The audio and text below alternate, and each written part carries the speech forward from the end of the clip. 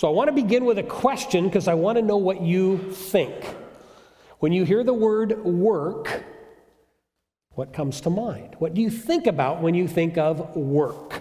And if you have an answer, I'd like you just to shout it out. I want to know what you think. A job. Okay, work is a job. What else? Enjoyable. Okay. Sometimes study. What? Sometimes study. Study? Or studying. Studying. Okay. All right. Good.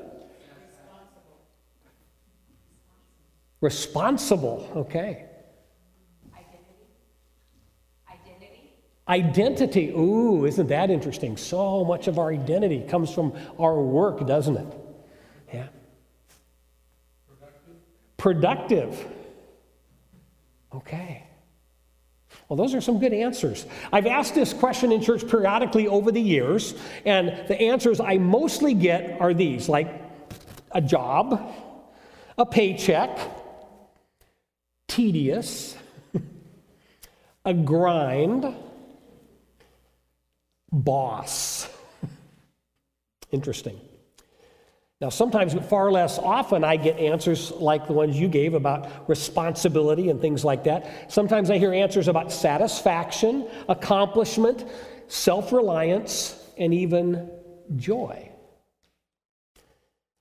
However, I rarely get an answer that has any kind of spiritual implication. And why is that? I think it's because for most of us, work in the marketplace particularly seems disconnected from the spiritual aspect of life. Of course, if you're in the ministry like I am, well, that's spiritual, but the work that the rest of us do, that's not spiritual. And I think a lot of Christians wonder, does our work actually matter to God?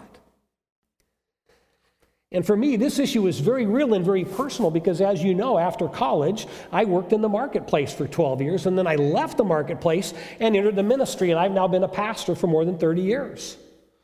And at the time I made that switch from marketplace to ministry, I found myself asking some questions about what this means in the kingdom of God. For example, I thought to myself, well, now that I'm a minister, is God more interested in my work and more involved in my work than he was during my years in the marketplace? Is my work as a pastor more important to God than the work I used to do? Or does all work have significant spiritual value? I think these are really vital questions because the answers impact how we work. They impact the attitudes that we bring to work. Plus, if God actually values our work, then it changes the way that we understand him, I believe. And it changes the way we experience him. So we want to understand God's perspective on what's a very core aspect of human life. And the best place to start is in the very beginning, because when God created mankind, he created work. And you know what? He gave us work as a gift. Look with me at Genesis chapter 2, verse 15. The Lord God took the man and put him in the Garden of Eden to work it and keep it.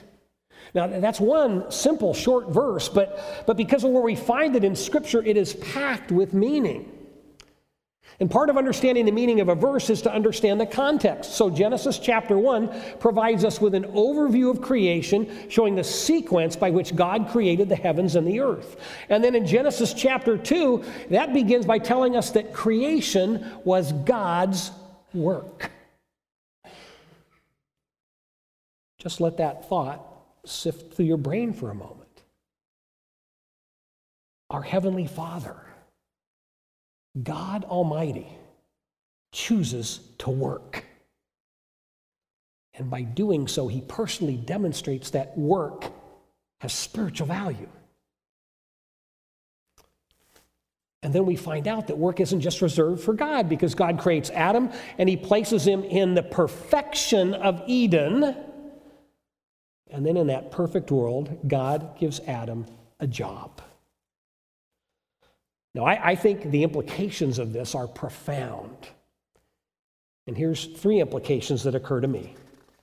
Implication number 1, every human being is made in the image of God, so our work is one significant way in which we reflect our likeness of Him. God worked in the act of creation, and He gives us work to do. And so our work is part of the stamp of God's character and nature on each of us, which means that work is a godly activity. Let that hit your brain. Work is a godly activity. Now, implication number 2 starts with a question. What possible work could Adam do in a place of perfection? After all, there weren't any weeds to hoe. He didn't have to spray any fertilizers to promote growth. But even in a perfect world, there was a cycle of life. At the very least, crops would grow, they would ripen, they'd need to be harvested. Perhaps Adam had to dig irrigation channels to get the water from the river over to the fruit-bearing trees. I wonder if God perhaps even made the trees so they needed to be pruned for maximum growth. We don't know. What we do know is this: whatever work Adam performed, God clearly designed the world so that Adam was required to play a role in providing for his needs and the needs of his family. Work was essential to his existence in a perfect world. That's huge. And then this leads to implication number 3. God clearly did not create Adam so he would just lay around all day getting a tan. Work gave Adam a reason to get up in the morning. Work brought rhythm to his days. Work gave him a sense of value and accomplishment. And just as we read earlier in Genesis, God could look at his finished work and say, "Oh, it's good." Adam also could look at his completed work and he could find satisfaction in doing a job and doing it well. And so here's what we can conclude. Even in a perfect and sinless world, work is vital, work is desirable, work is meaningful, and work, therefore, is holy. That's a word we usually don't associate with work. But work is holy because it's part of God's perfect plan. So a proper view of work starts with understanding that it is a gift from a loving Heavenly Father, a gift that's designed to bring meaning and order and purpose and satisfaction to our lives. And it's a gift that we can use to reflect His nature as we do our work. There's one other piece of this we need to understand. In modern Western culture, we usually equate work with wages. But that's a recent invention. For most of human history, people were subsistence farmers, and you didn't get a paycheck for doing that. You just tried to survive. Adam certainly didn't earn a salary. He didn't show up on Friday and say, "Okay, God, it's payday." And so we can't limit our idea of work to only those tasks that we do for money. So even if you're retired, you can still be involved in many types of meaningful work. If you're financially independent and don't need to earn a living, you still can find meaningful work to do. If you're married and your spouse earns the wages, you still can be responsible for some kind of productive work. And this plays out in many different ways in many different seasons of our lives. For example, when our children were young, there was a season where my wife Julie was a stay-at-home mom for several years. And she wasn't paid for that, but oh, was that work. Right, moms? Yeah. That was hard work. Deeply valuable work. Quite honestly, some days when I came home from the office and realized what she'd been through, I said to myself, man, I'm making money for work that's a lot easier to do than what she's doing here in the home. That was a season in life. Then there's a retired couple I know here in the community, and they work for no pay at a local elementary school. 3 mornings a week, they volunteer. And they spend time one-on-one with young boys and girls helping them learn to read. Sounds like pretty valuable work to me. I could provide countless examples, but I think you get the point. We can work in a variety of different ways. And it's all important. It's all important because it's all a gift from God. And whatever it is that God gives us to do, He wants us to find purpose in our work as Adam found in his. He wants it to give meaning and value to our lives. And He wants it not just to be meaningful to us, but through our work, He wants us to add value to the world. And so what we see here in Genesis 2:15 is that the pattern of work was set in the Garden of Eden. But then the world changed. And we don't live in the Garden of Eden. And we don't live in a world of perfection, which means we don't live in an environment where work can perfectly be carried out. And the great tragedy of human history is that Adam and Eve thought they were smarter than God, and so sin entered the world. And as we know, sin distorts everything, including our experience of work. And so as Adam learns, and we're going to read this in a minute, one painful consequence of his sin is that work will become more difficult. And we, as descendants of Adam, inherit those same painful results. Our work now is hampered by sin, as God makes clear in Genesis chapter 3, verses 17 to 19. And to Adam, He said, this is God speaking to Adam after Adam and Eve have sinned, and now He's pronouncing the various consequences for their sin. Because you listened to the voice of your wife and have eaten of the tree of which I commanded you, you shall not eat of it. See, God said, don't do it, and He did it. He disobeyed directly. And here's the consequence. Cursed is the ground because of you. In pain you shall eat of it all the days of your life. Thorns and thistles it shall bring forth for you, and you shall eat the plants of the field. By the sweat of your face you shall eat bread, till you return to the ground, for out of it you were taken. For you are dust, and to dust you shall return.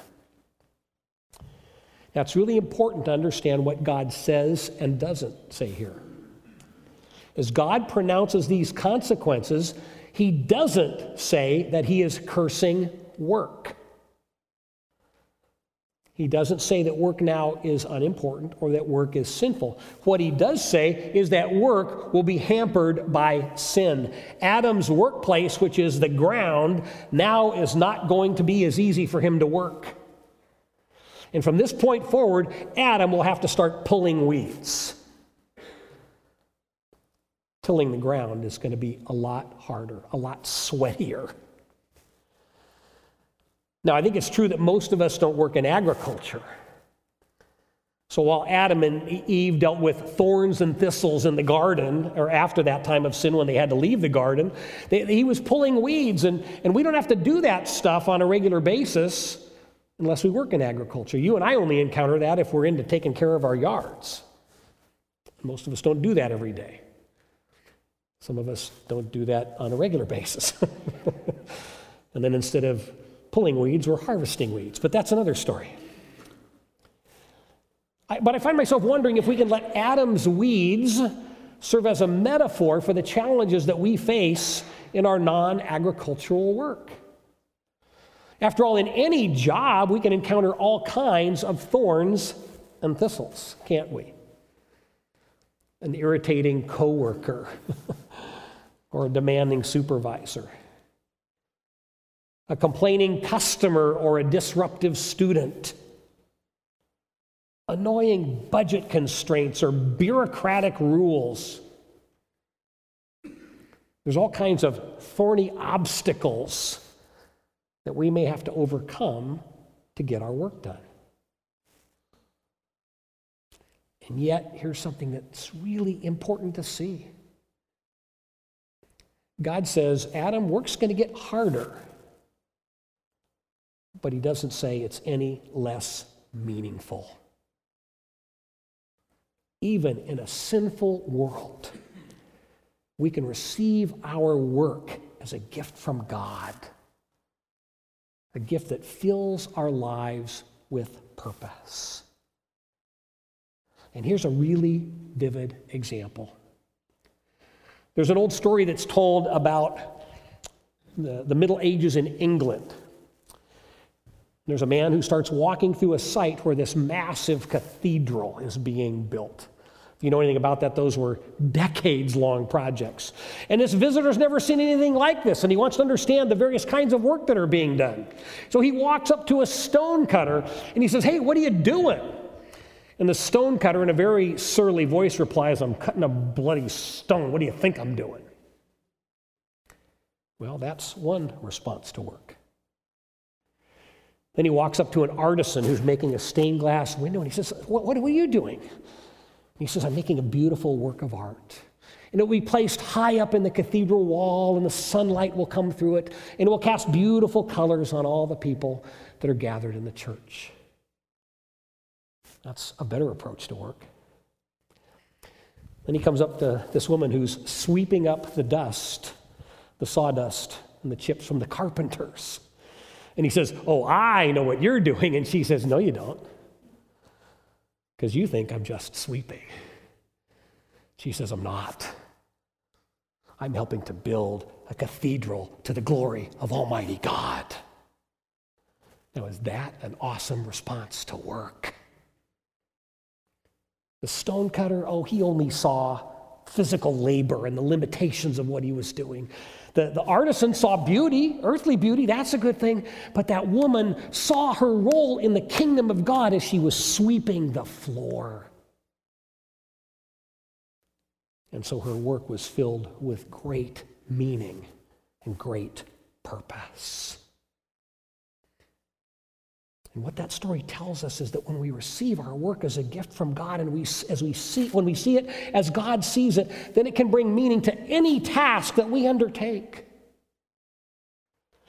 Despite the hampering impact of sin, work still is a gift from God that gives purpose to life. And that's why the Bible encourages us never to deliberately choose idleness over work. And that's what we learn from the Apostle Paul in 2 Thessalonians chapter 3, verses 6 to 13. Paul's writing to the believers in Thessalonica, and he says, "Now we command you, brothers, in the name of our Lord Jesus Christ, that you keep away from any brother who is walking in idleness and not in accord with the tradition that you received from us. For you yourselves know how you ought to imitate us, because we were not idle when we were with you, nor did we eat anyone's bread without paying for it, but with toil and labor. We worked night and day that we might not be a burden to any of you. It was not because we do not have that right, but to give you in ourselves an example to imitate. For even when we were with you, we would give you this command: if anyone is not willing to work, let him not eat. For we hear that some among you walk in idleness, not busy at work, but busy bodies.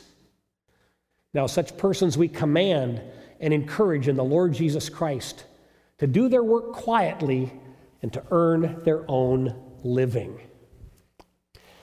Once again, we need to be clear about what the Scripture is saying and not saying. Paul is issuing a warning here to believers, but it's not about taking time off to rest. We know that rest is incredibly important because the creation story tells us that on the seventh day, God rested. He wanted to demonstrate the importance of taking time off from work. That was a model for us to follow. So in this passage, Paul is talking about people who need to work and who are able to work, but who choose not to work. They prefer to be idle. And Paul, as he writes these words through the influence of the Holy Spirit, is telling us idleness is not good. And why is it that idleness is bad for us? It's because if you're not busy at work, you'll be busy with something else. And in the case of the people in Thessalonica, as Paul says, they become busybodies. That means instead of doing productive work, they spend their time sticking their noses into other people's affairs. And that's not useful, and that's not valuable, and that's not meaningful. In addition, unless you're financially independent, choosing to be idle means that you are now relying on others to meet your basic needs. And that's also not good, because it means you're putting your personal responsibilities on another person.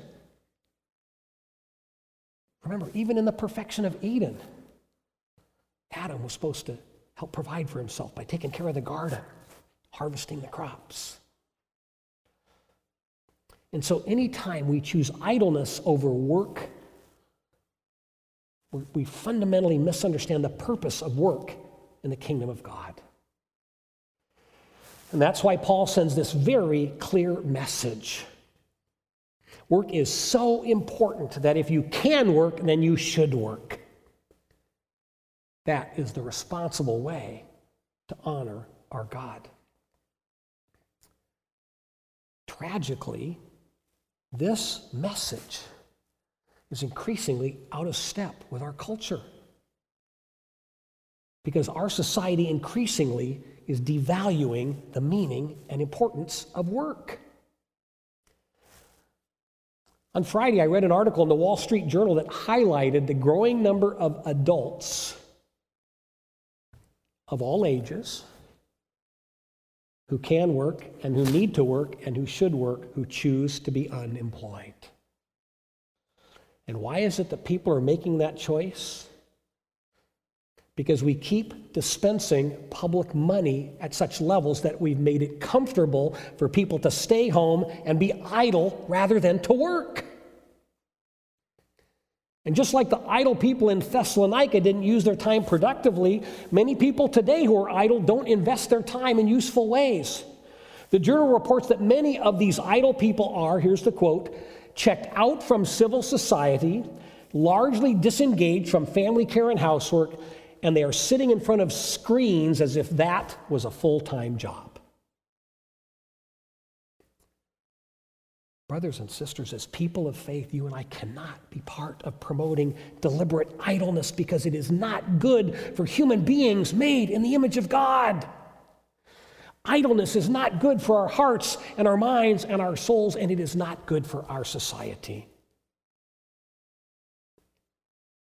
God has created us to work, which means that work is vital to our well-being, so we should embrace it and celebrate it and encourage it. And I really do believe that we should push back against any government, whether it's local or state or federal, that goes beyond providing financial assistance, basic financial assistance to those in need, which I believe is legitimate. They go beyond that and they spend funds, public funds, to promote a growing culture of idleness. Because it's harmful.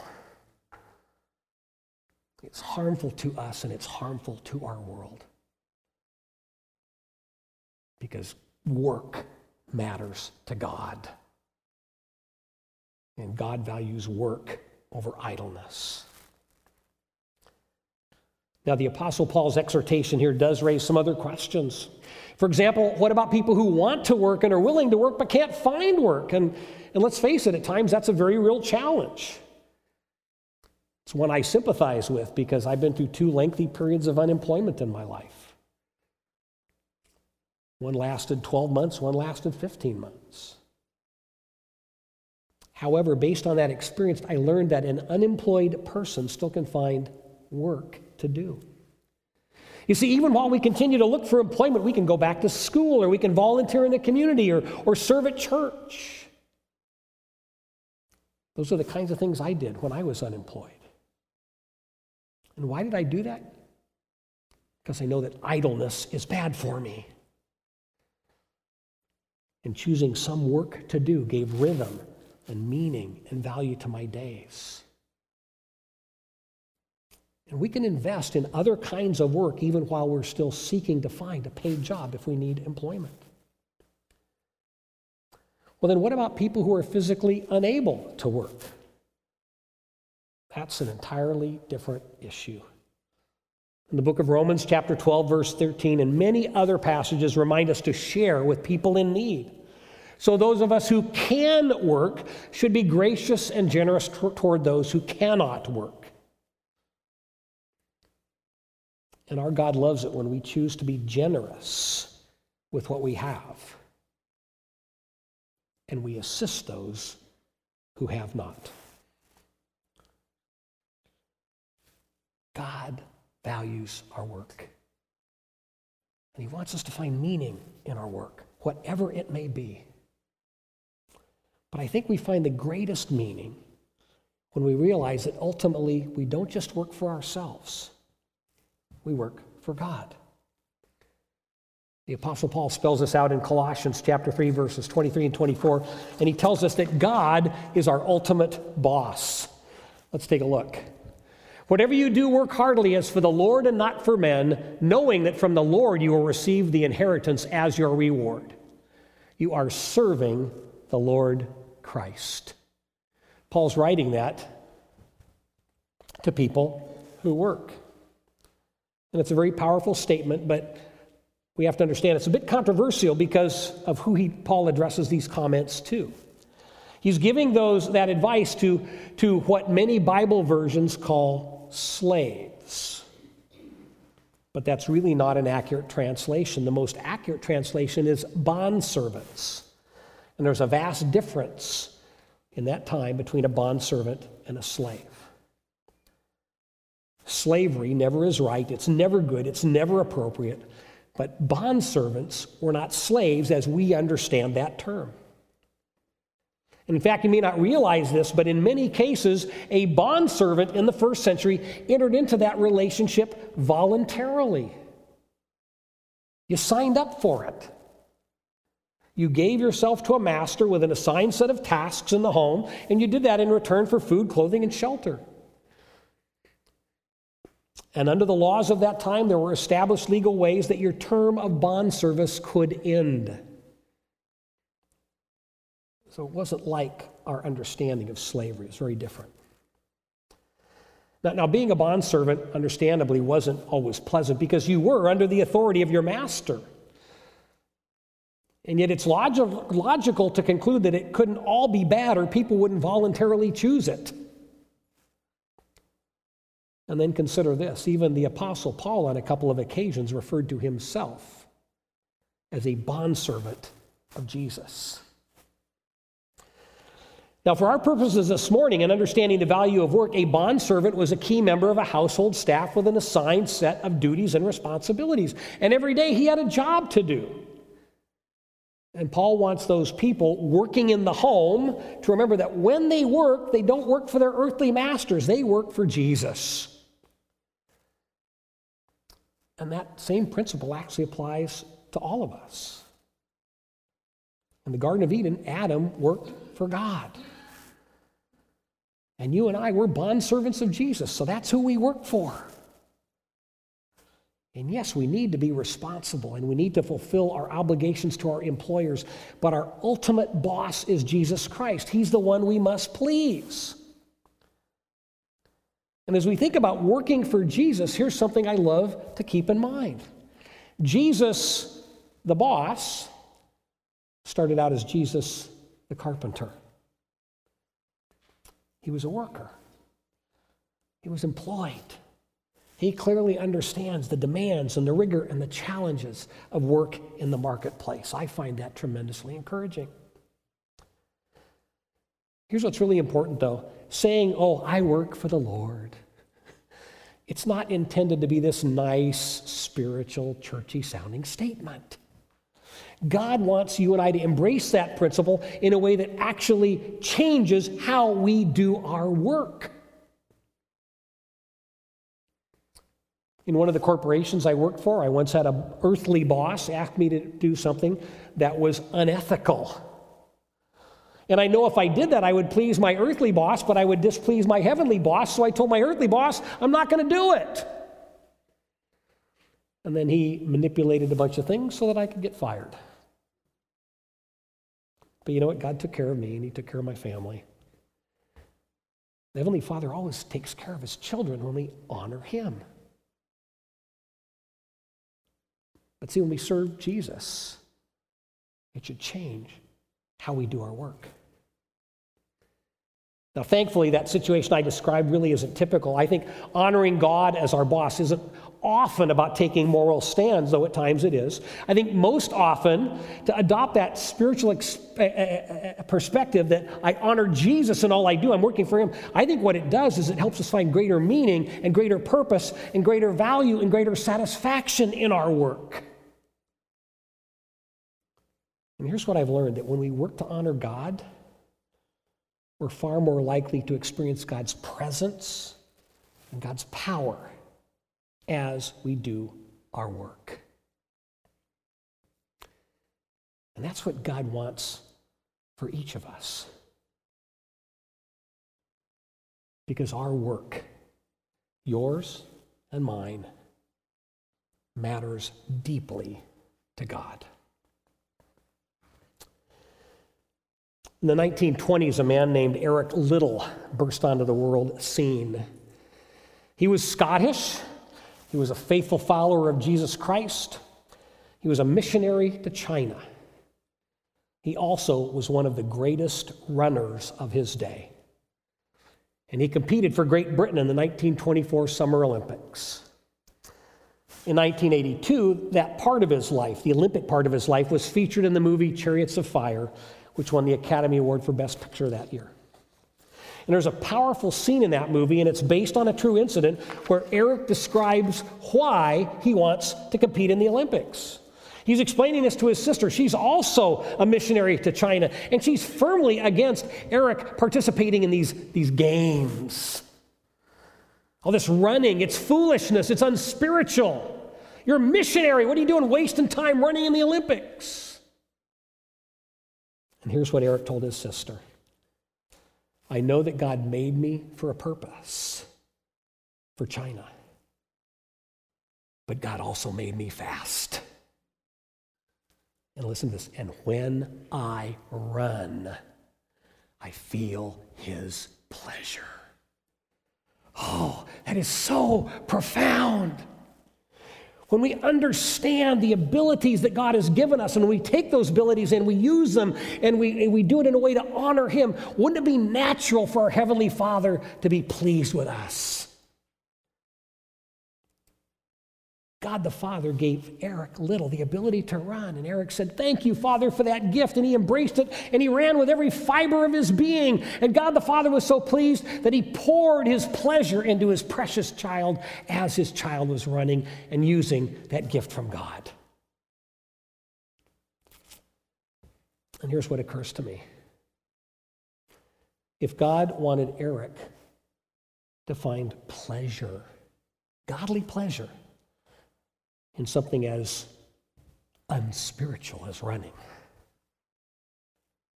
then wouldn't God want you and I to find pleasure in our work? Since our work matters so deeply to our God. Think about what Eric said to his sister, and let's transpose that idea to our work.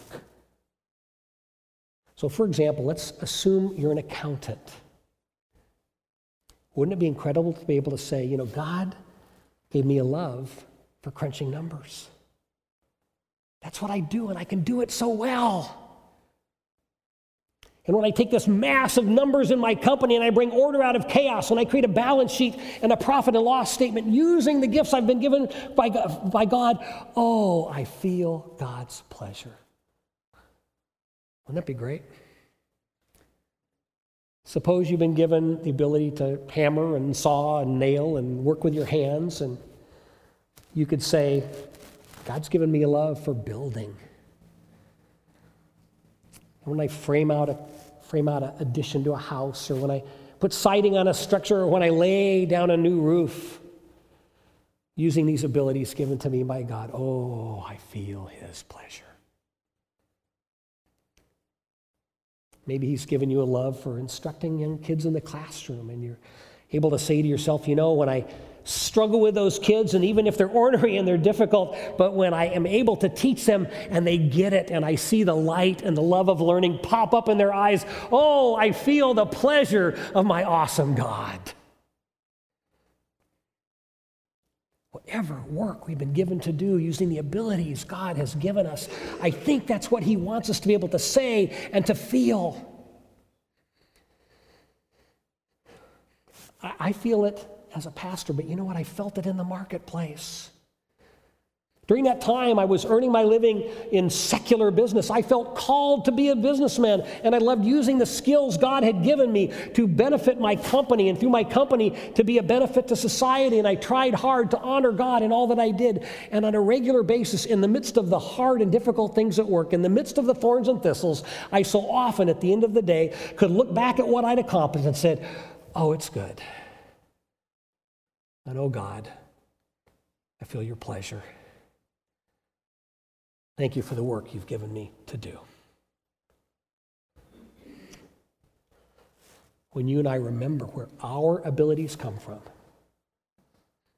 and when we remember who we work for, then we can find joy and meaning and purpose and satisfaction in whatever God gives us to do, even if it's just sweeping the floor. I want to close with a prayer that I ran across many years ago, and I don't know who wrote it, but it reminds us that our work is very close to the heart of God. And over the years, at various times, I've had this prayer on the wall of my office to remind me that there's spiritual value in the work we do. This prayer is called the Prayer of the Worker. And I want you to just join me and listen silently as I offer this prayer on our behalf. Lord Jesus, carpenter of Nazareth, you were a worker as we are. And so we ask that you would give to us and to all the workers of the world the privilege to work in the way that you did. Lord, we want to productively use the skills you've given us.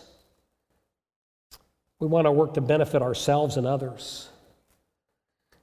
And we want our work to give glory to God the Father. And we ask that your love would permeate our lives as we work. And through us, may your love permeate our places of employment, our factories and our shops and our offices and our classrooms. We pray that your love would refresh us and sustain us as we work. And help us not to let our work consume us, but to be one satisfying part of a well-rounded life. As we work, Lord Jesus, give us the strength to avoid sin. May we choose to be honest in all our dealings, to be fair, to be ethical. And as we interact with others in the workplace, help us to remember that all men and women have been made in your image, and therefore we should treat everyone, our colleagues, our customers, our competitors, our students, with dignity and honor. Jesus, by laboring as a carpenter, and then by laboring as an itinerant preacher, you showed us the value of hard work. You showed us the dignity of hard work. May we be responsible and work hard as you did, so that when our work is done, we can rest in your peace. And we pray this, Jesus, in your name. Amen. May God bless you as you work.